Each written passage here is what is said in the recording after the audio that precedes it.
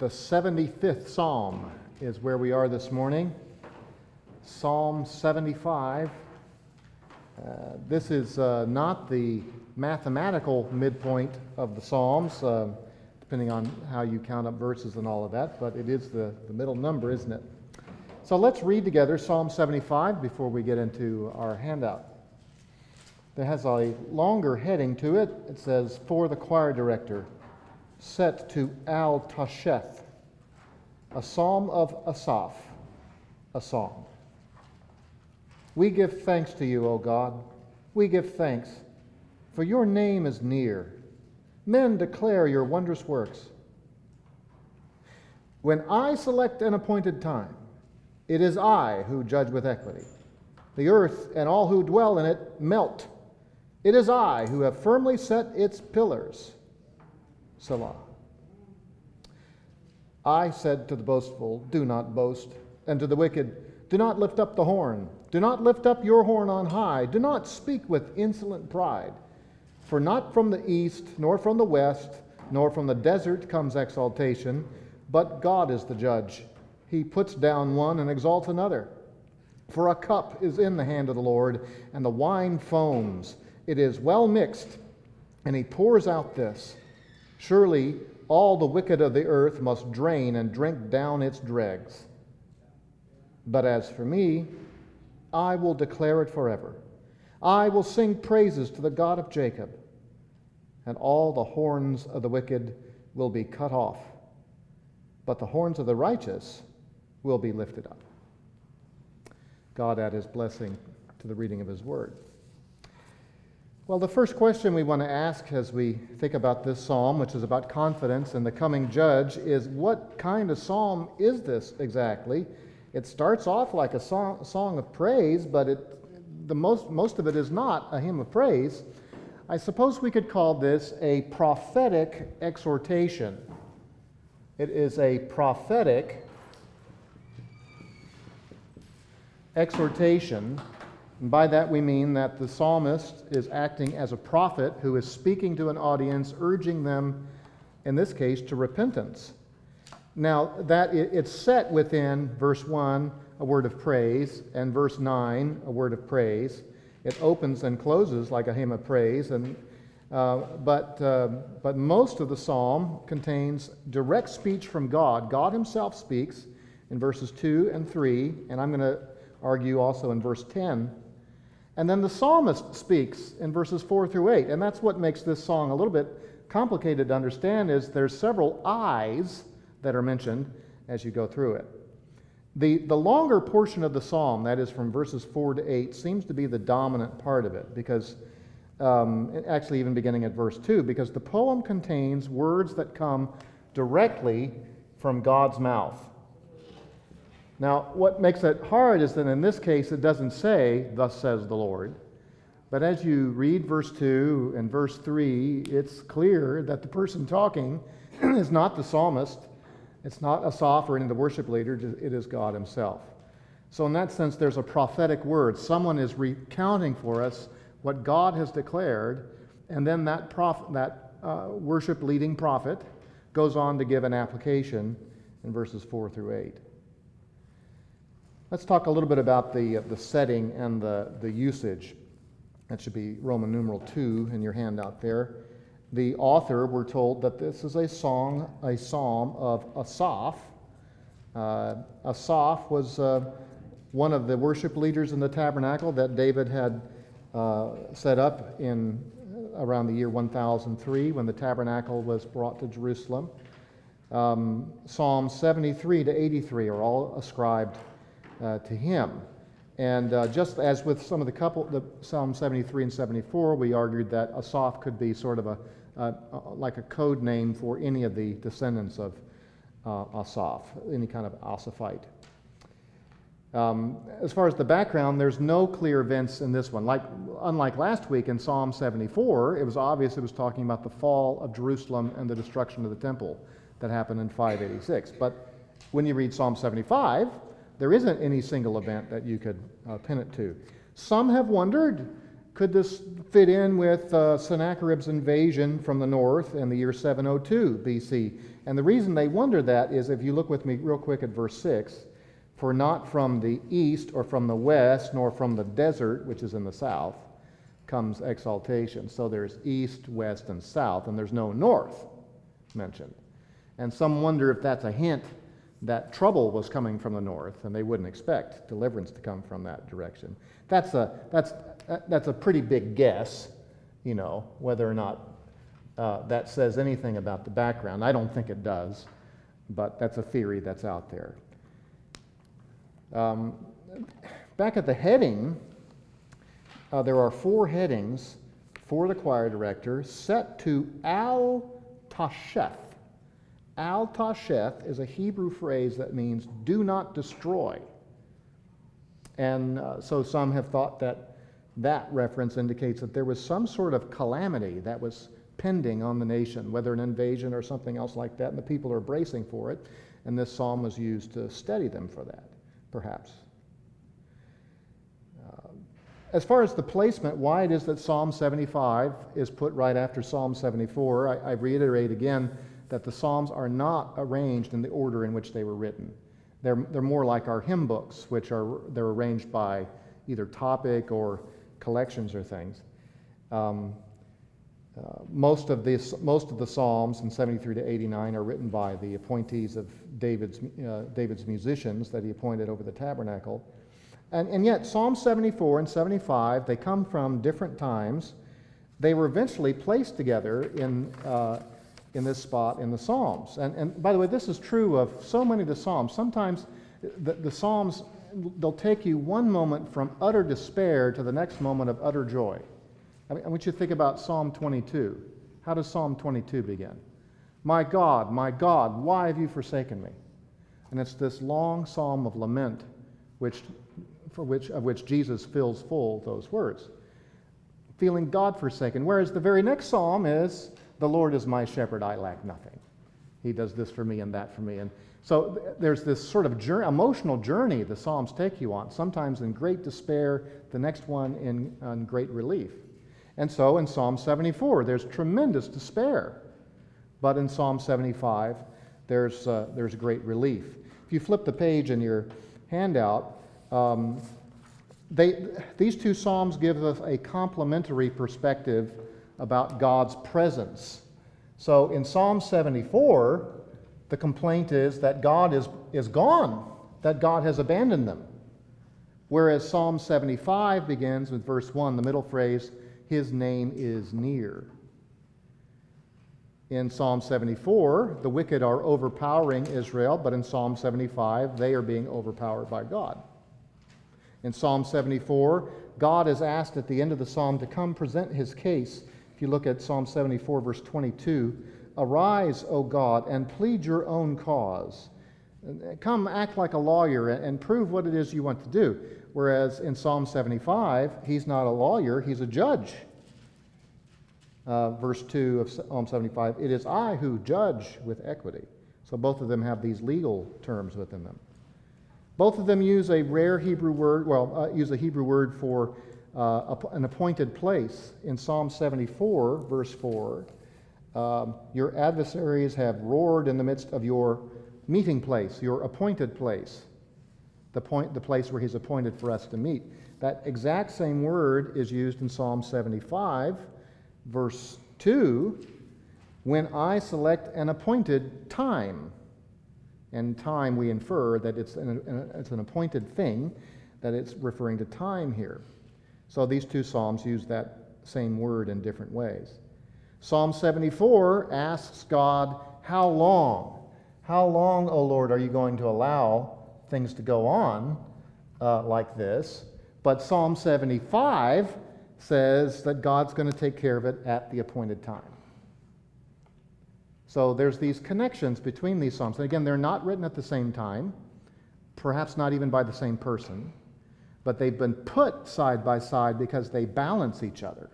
If you only read Psalm 74, you might despair. If you only read Psalm 75, you might become overly confident. But by having them side by side, it balances your expectations about the way God interacts with his people and in the world. Does that make sense? So, and when you go through the Psalms, you often get this. I mean, there might be one psalm, it's just full of joy, and you might wrongly think that I'm promised to have this experience every day. That's not the way it works. And you might read another psalm, and it is down and blue and black, and you might think, well, I guess this is what I'm supposed to experience every day. Well, no, that's not right. So we need to expose ourselves to all of the psalms and the different experiences to be mindful of the ways that God interacts with us in all kinds of things.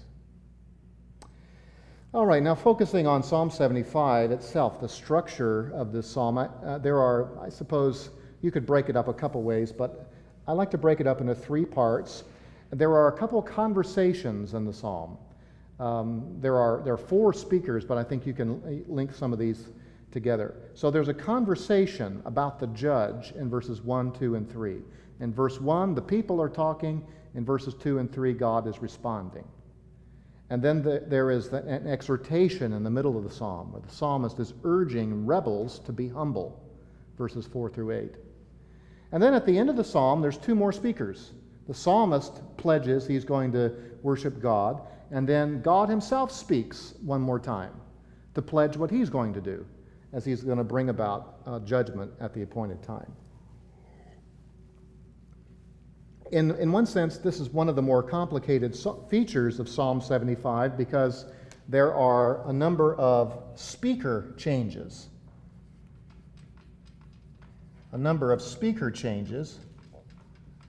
And sometimes they are marked, and sometimes they're not. For instance, there are 4 times the speaker changes. So in verse 1, it's we give thanks. Obviously, that's the people.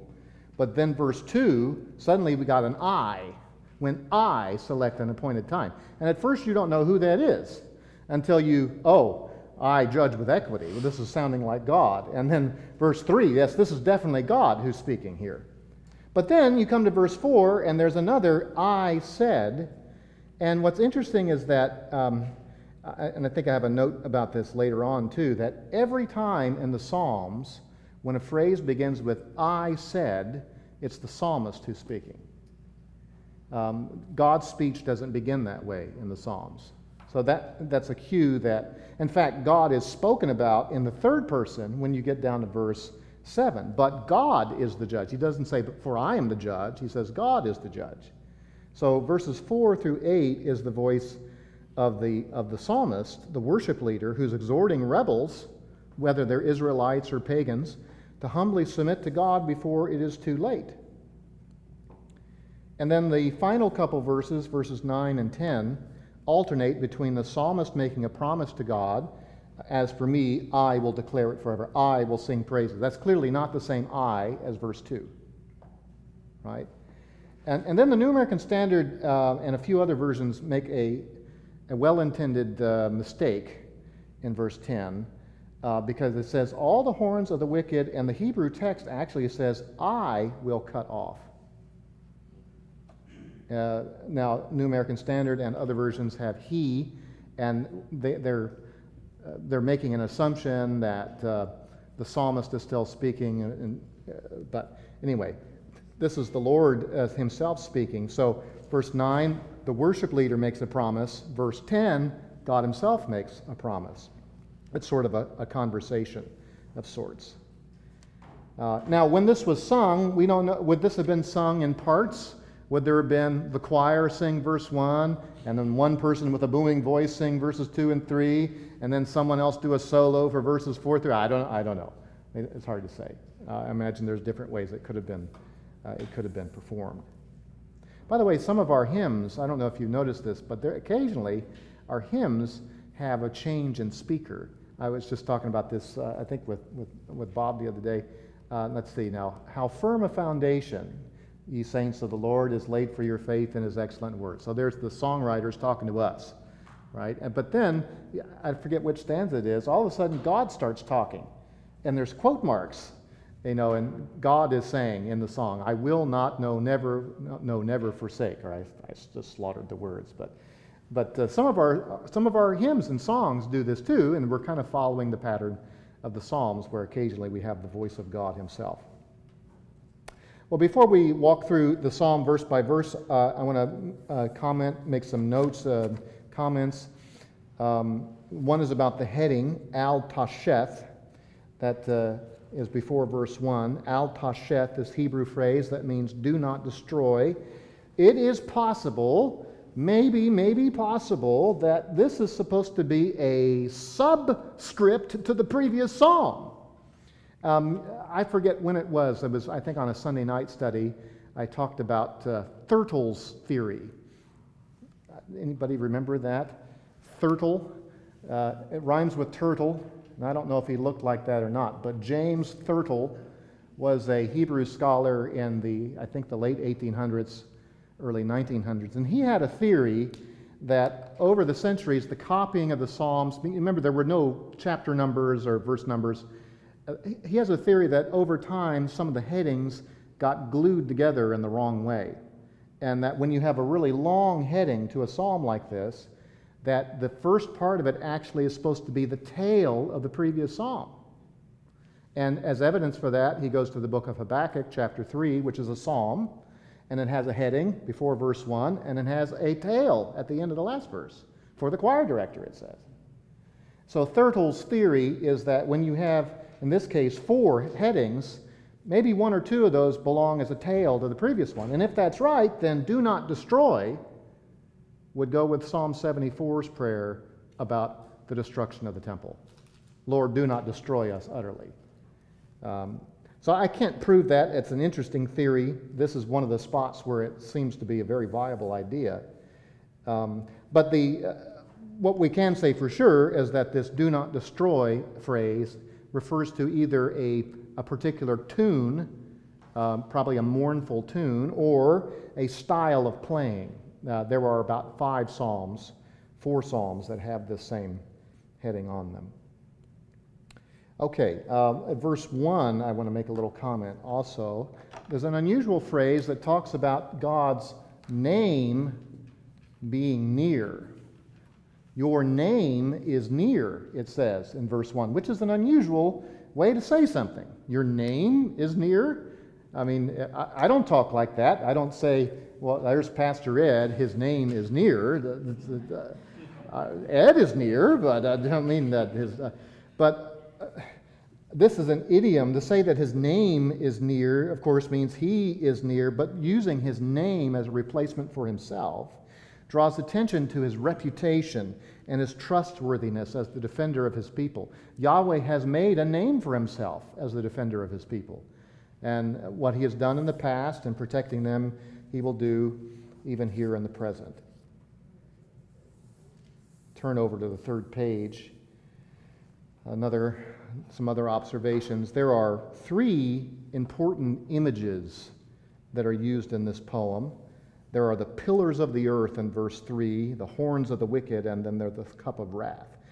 The pillars of the earth, verse 3, look at that again with me. The earth and all who dwell in it melt, quake, tremble, something like that. It is I who have firmly set its pillars. So the earth is depicted as being founded upon these very strong pillars. And I think this is metaphorical language for there being just a very firm foundation. And there's a bit of irony. In verse 2, the beginning of verse 3, rather, up top, in the world of men, it feels like everything is falling apart. The world itself, all the people, they're just quaking and trembling and falling apart. But God has not let the world go. He has established its pillars. It's not going to shake utterly. So this is a very powerful image about how God knows how to keep things together. Isn't that good? Because there are times when us in our little worlds, we feel like everything is toppling and turning over and melting. But God is still in control. By him, all things consist, says the book of Colossians about our Lord Jesus. So the sovereign one maintains the pillars of the earth. That's good news. There's another striking image that shows up 3 times in the psalm, and that is about the horns of the wicked. Now, I was reading this psalm at the breakfast table this morning, to my daughters, and I said, "Do you have horns?" And she said, "You've got two. They're starting to come out right here." So these are not devil horns. This is a metaphor for the pride of people. Look with me at verse 4. "I said to the boastful, do not boast, and to the wicked, do not lift up the horn. Do not lift up your horn on high. Do not speak with insolent pride." Notice how the first line, "do not boast, don't speak with pride," that explains what the horn thing is. And then verse 10, the image is brought back again. "All the horns of the wicked will be cut off." Now, we live in an urban, semi-urban society. We don't interact with a lot of horned animals. I suppose we eat burgers, but we're not seeing the horns of them. But put yourself back into an agrarian society where people are interacting with large animals all the time, particularly oxen. Oxen are domesticated. They're used, to plow the fields, and many of them got this big rack of horns. And you've got wild animals all over the place. You've got oxen, you've got ibex, various kinds of rams and sheep and goats, all butting around all the time. And it would be a very common sight. You've got a pack of horned animals, and the one during rutting season who's, thinks he's, can I say top dog? Well, maybe top oxen, top goat. I don't know. He's the one's got his head up, and it's kind of snorting gleefully at everybody else. It becomes sort of a metaphor for pride. And so the wicked, and these could be wicked people within Israel, as well as the nations round about them, are told, don't lift your head up in pride. You think you're in control. You think you make the world move, but God's the one who runs things. Don't be so boastful. Great horned animals like oxen, rams, mountain goats are known to use their mighty heads in rutting and in battle. To raise the horn is a metaphor for asserting dominance. God will not only lower the proud heads, but notice verse 10, the image is he'll cut off their horns. Amputation. Horn amputation. Which is an image of their being humbled. Well, there's one more striking image, and that's in verse 8, and that is the cup of wrath. The cup of wrath. Let's read verse 8 again. "For a cup is in the hand of the Lord, and the wine foams. It is well mixed, and he pours out of this. Surely all the wicked of the earth must drain and drink down its dregs." So the Lord has it. Now, there are a couple different cups that are used in the Bible, like the Psalm 23 is a very nice cup. My cup overflows. You're sitting at table with the Lord, and he gives you more than you need, and it's a cup of blessing. But there's also, the prophets often speak of a cup of judgment. And Jesus, I think, it draws on this image when he tells his disciples, are you able to drink the cup which I must drink? The cup of punishment, of judgment. It says here that the cup, the Lord is holding this cup, and the wine foams, which just means that this is fermented wine. And in addition to being fermented, it is well mixed, which is a phrase, a rare Hebrew word, which means it's mixed with spices, which is something in ancient days that was done sometimes to wine to add to its potency. So the spices might interact with the alcohol, and of course it adds flavor, but it also adds effect. And the Lord has prepared this cup, and the wicked are going to have to drink it down. It is a cup of judgment. It will cause them to stagger, to lose control, to be brought to an end. God will, at the time of judgment, at the appointed time spoken about back in verse 2, God will force the wicked to drink down a cup of wrath to the dregs. There are some cups that have got dregs in it that aren't so bad. My coffee this morning had some dregs in the bottom, and they were pretty good. There's other drinks you get down that you're like, no, I don't want to, because it's bitter and potent. And the thought here is of complete domination. They'll lose control and stagger into destruction. The prophets use this imagery often of God's wrath. I want us to turn to a couple of these passages. Keep your spot here in Psalm 75, but turn with me to Isaiah 51. Isaiah 51.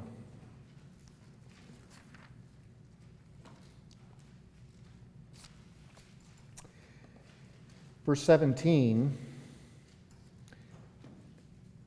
We'll back up to verse 16 that gives a little introduction. I have put my words in your mouth, and I have covered you with the shadow of my hand to establish the heavens, to found the earth, and to say to Zion, you are my people. Rouse yourself, arise, O Jerusalem, you who have drunk from the Lord's hand the cup of his anger, the chalice of reeling you have drained to the dregs. There's none to guide her among all the sons she has borne, nor is there one to take her by the hand among all the sons she has reared. These two things have befallen you. Who will mourn for you? The devastation and destruction, famine and the sword. How shall I comfort you? Your sons have fainted. They lie helpless at the head of every street, like an antelope in a net, full of the wrath of the Lord, the rebuke of your God. Therefore please hear this, you afflicted, who are drunk, but not with wine. Thus says your Lord, the Lord, even your God, who contends for his people. Behold, I have taken you out of your hand the cup of reeling, the chalice of my anger.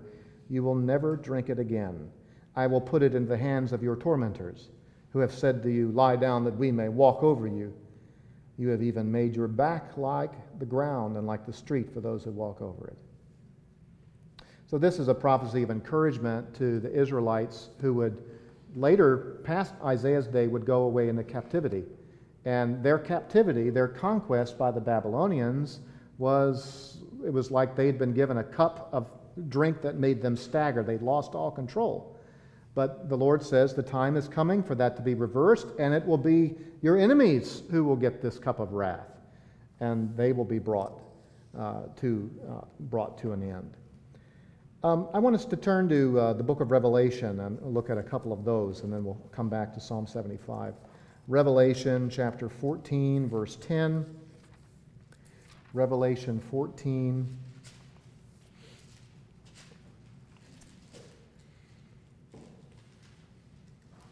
We'll come to verse 9. Then another angel, a third one, followed them, saying with a loud voice, if anyone worships the beast in his image and receives a mark on his forehead or on his hand, he also will drink of the wine of the wrath of God, which is mixed in full strength in the cup of his anger.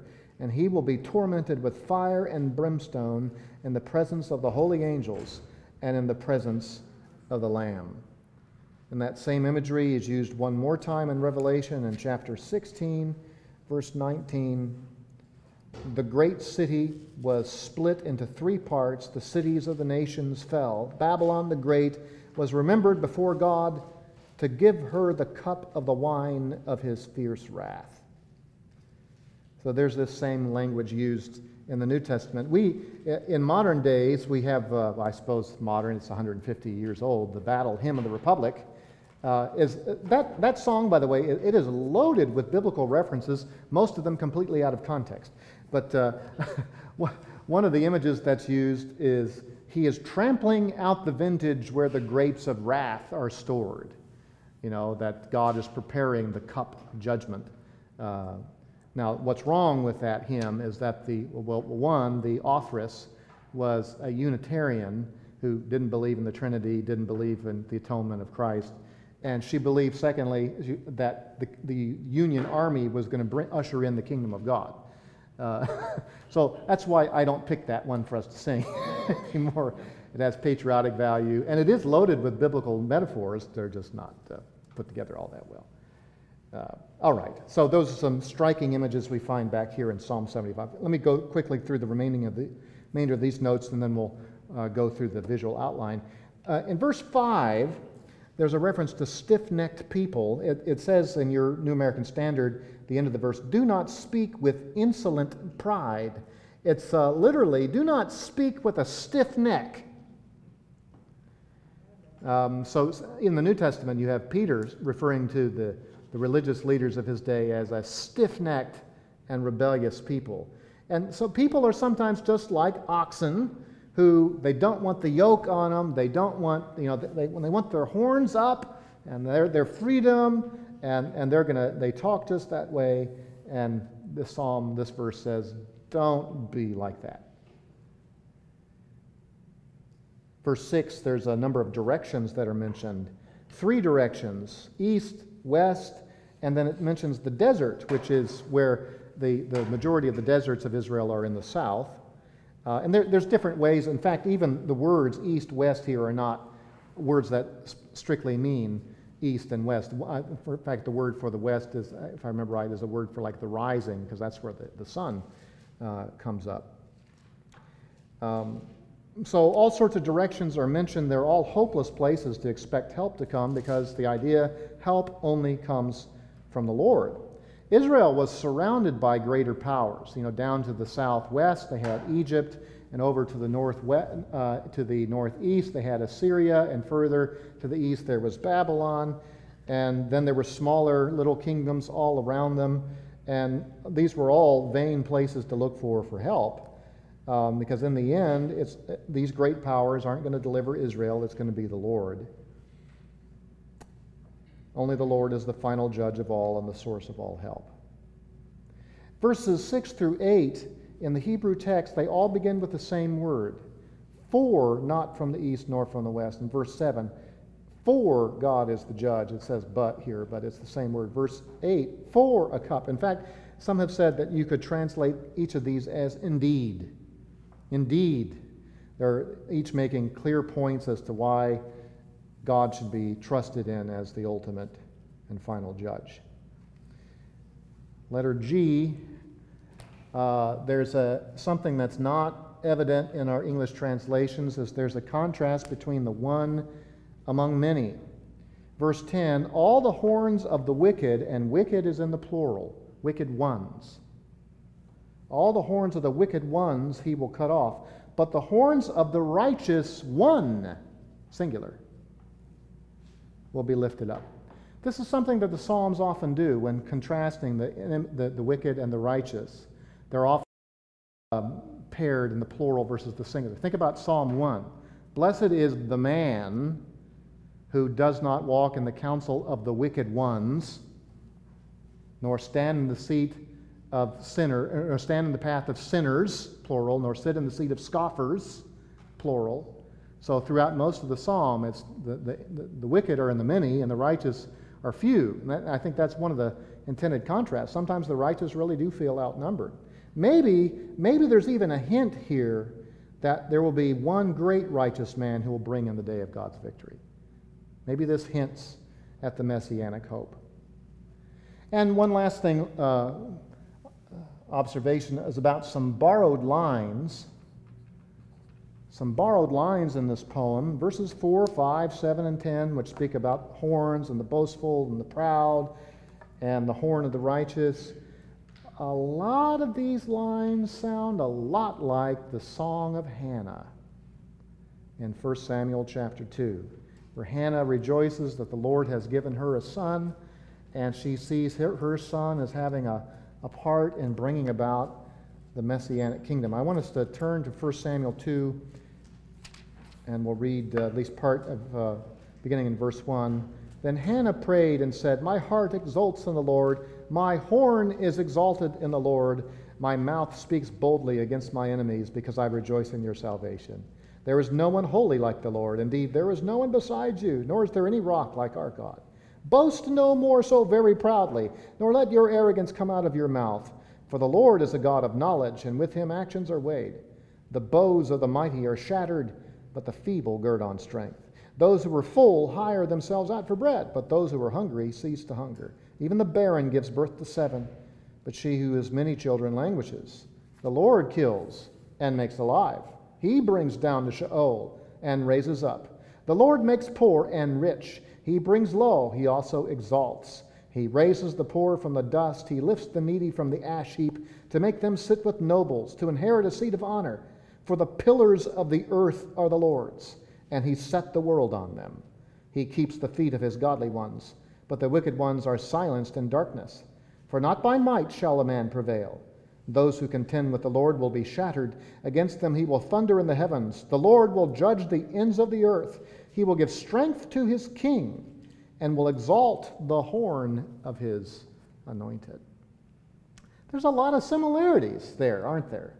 And I think that Asaph, or the Asaphite who wrote Psalm 75, knows of Hannah's song and has incorporated some of its words. By the way, another person who borrows some of those words is Mary in the Magnificat in Luke 2. And she definitely sees a connection between the Lord lifting up the horn, her horn, and the child she'll bring as the one who will bring ultimate victory.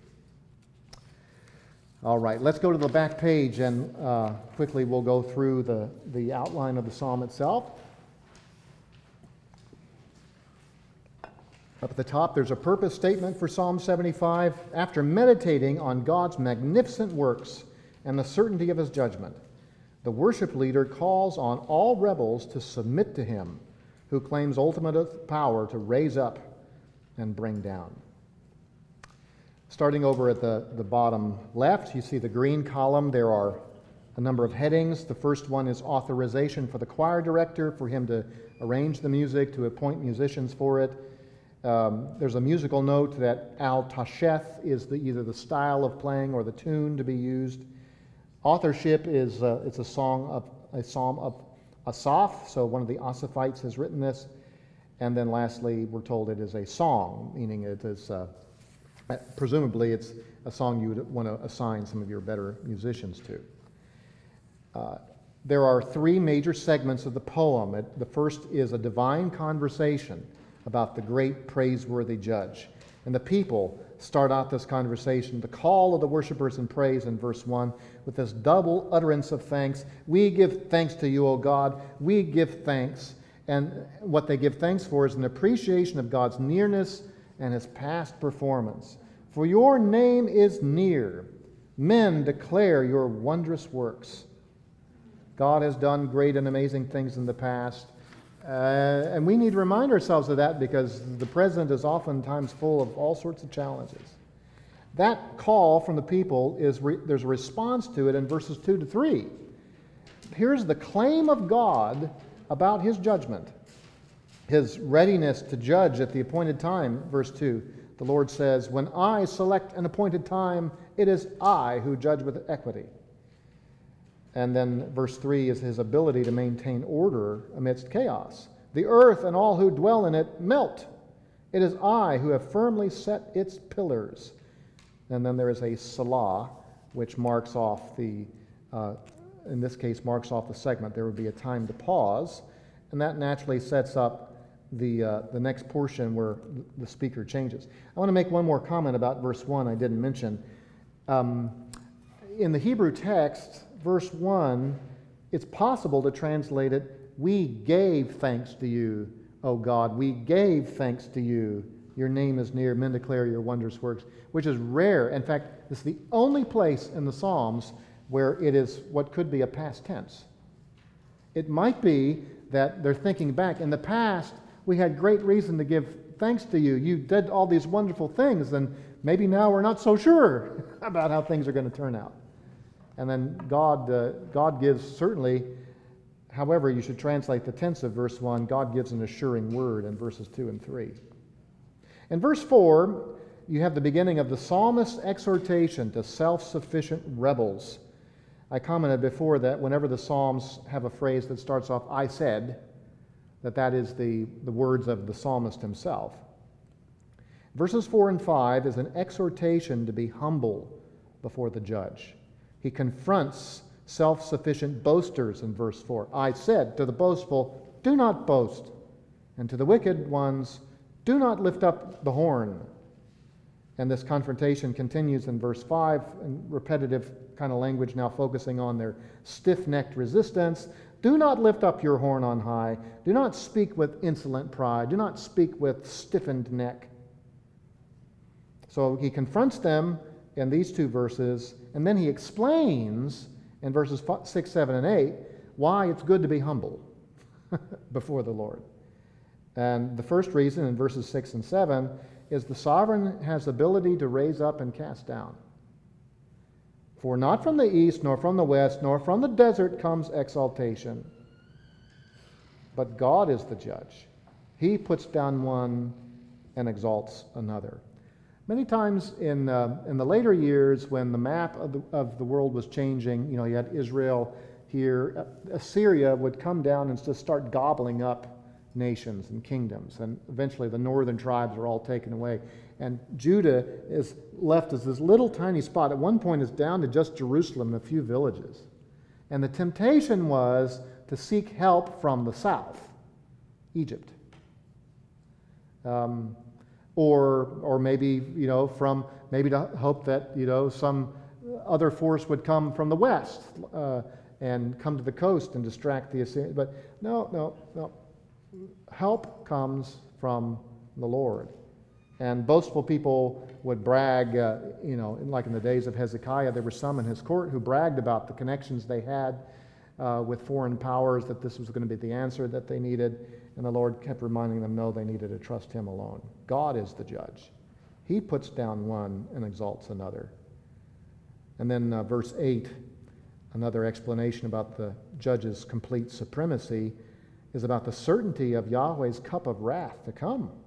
A cup is in the hand of the Lord, and the wine foams. It is well mixed, and he pours out of this. Surely all the wicked of the earth must drain and drink down its dregs. The psalm ends, verses 9 and 10, with responsive declarations. The psalmist makes a declaration, what he intends to do, and God makes a declaration of what he intends to do. Verse 9, the psalmist's promise of ongoing praise, the promise of unending proclaiming of the Lord's works. In verse 9, but as for me, I'm not going to be like the boasters. I will declare it forever. I will sing praises to the God of Jacob. Notice the promise to praise God for keeping. By mentioning Jacob, he is going back to the ancient days, how God took the wayward Jacob and made him Israel, and from him the nation came. God had been faithful. So instead of boasting in himself, the psalmist is going to boast instead in the Lord. And then God himself speaks in verse 10 and makes his promise, God's promise of righteous reversal. Things will be turned around. There's the promise to sever the power of the wicked ones in the beginning of verse 10. And all the horns of the wicked, in the Hebrew text is literally, I will cut off. The Lord is going to do what they could not do, and put down the foreign powers and eliminate their power. When you're a world power and then you lose your power, what are you?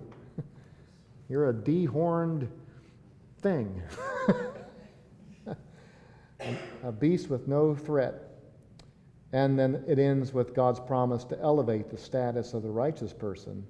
But the horns of the righteous one will be lifted up.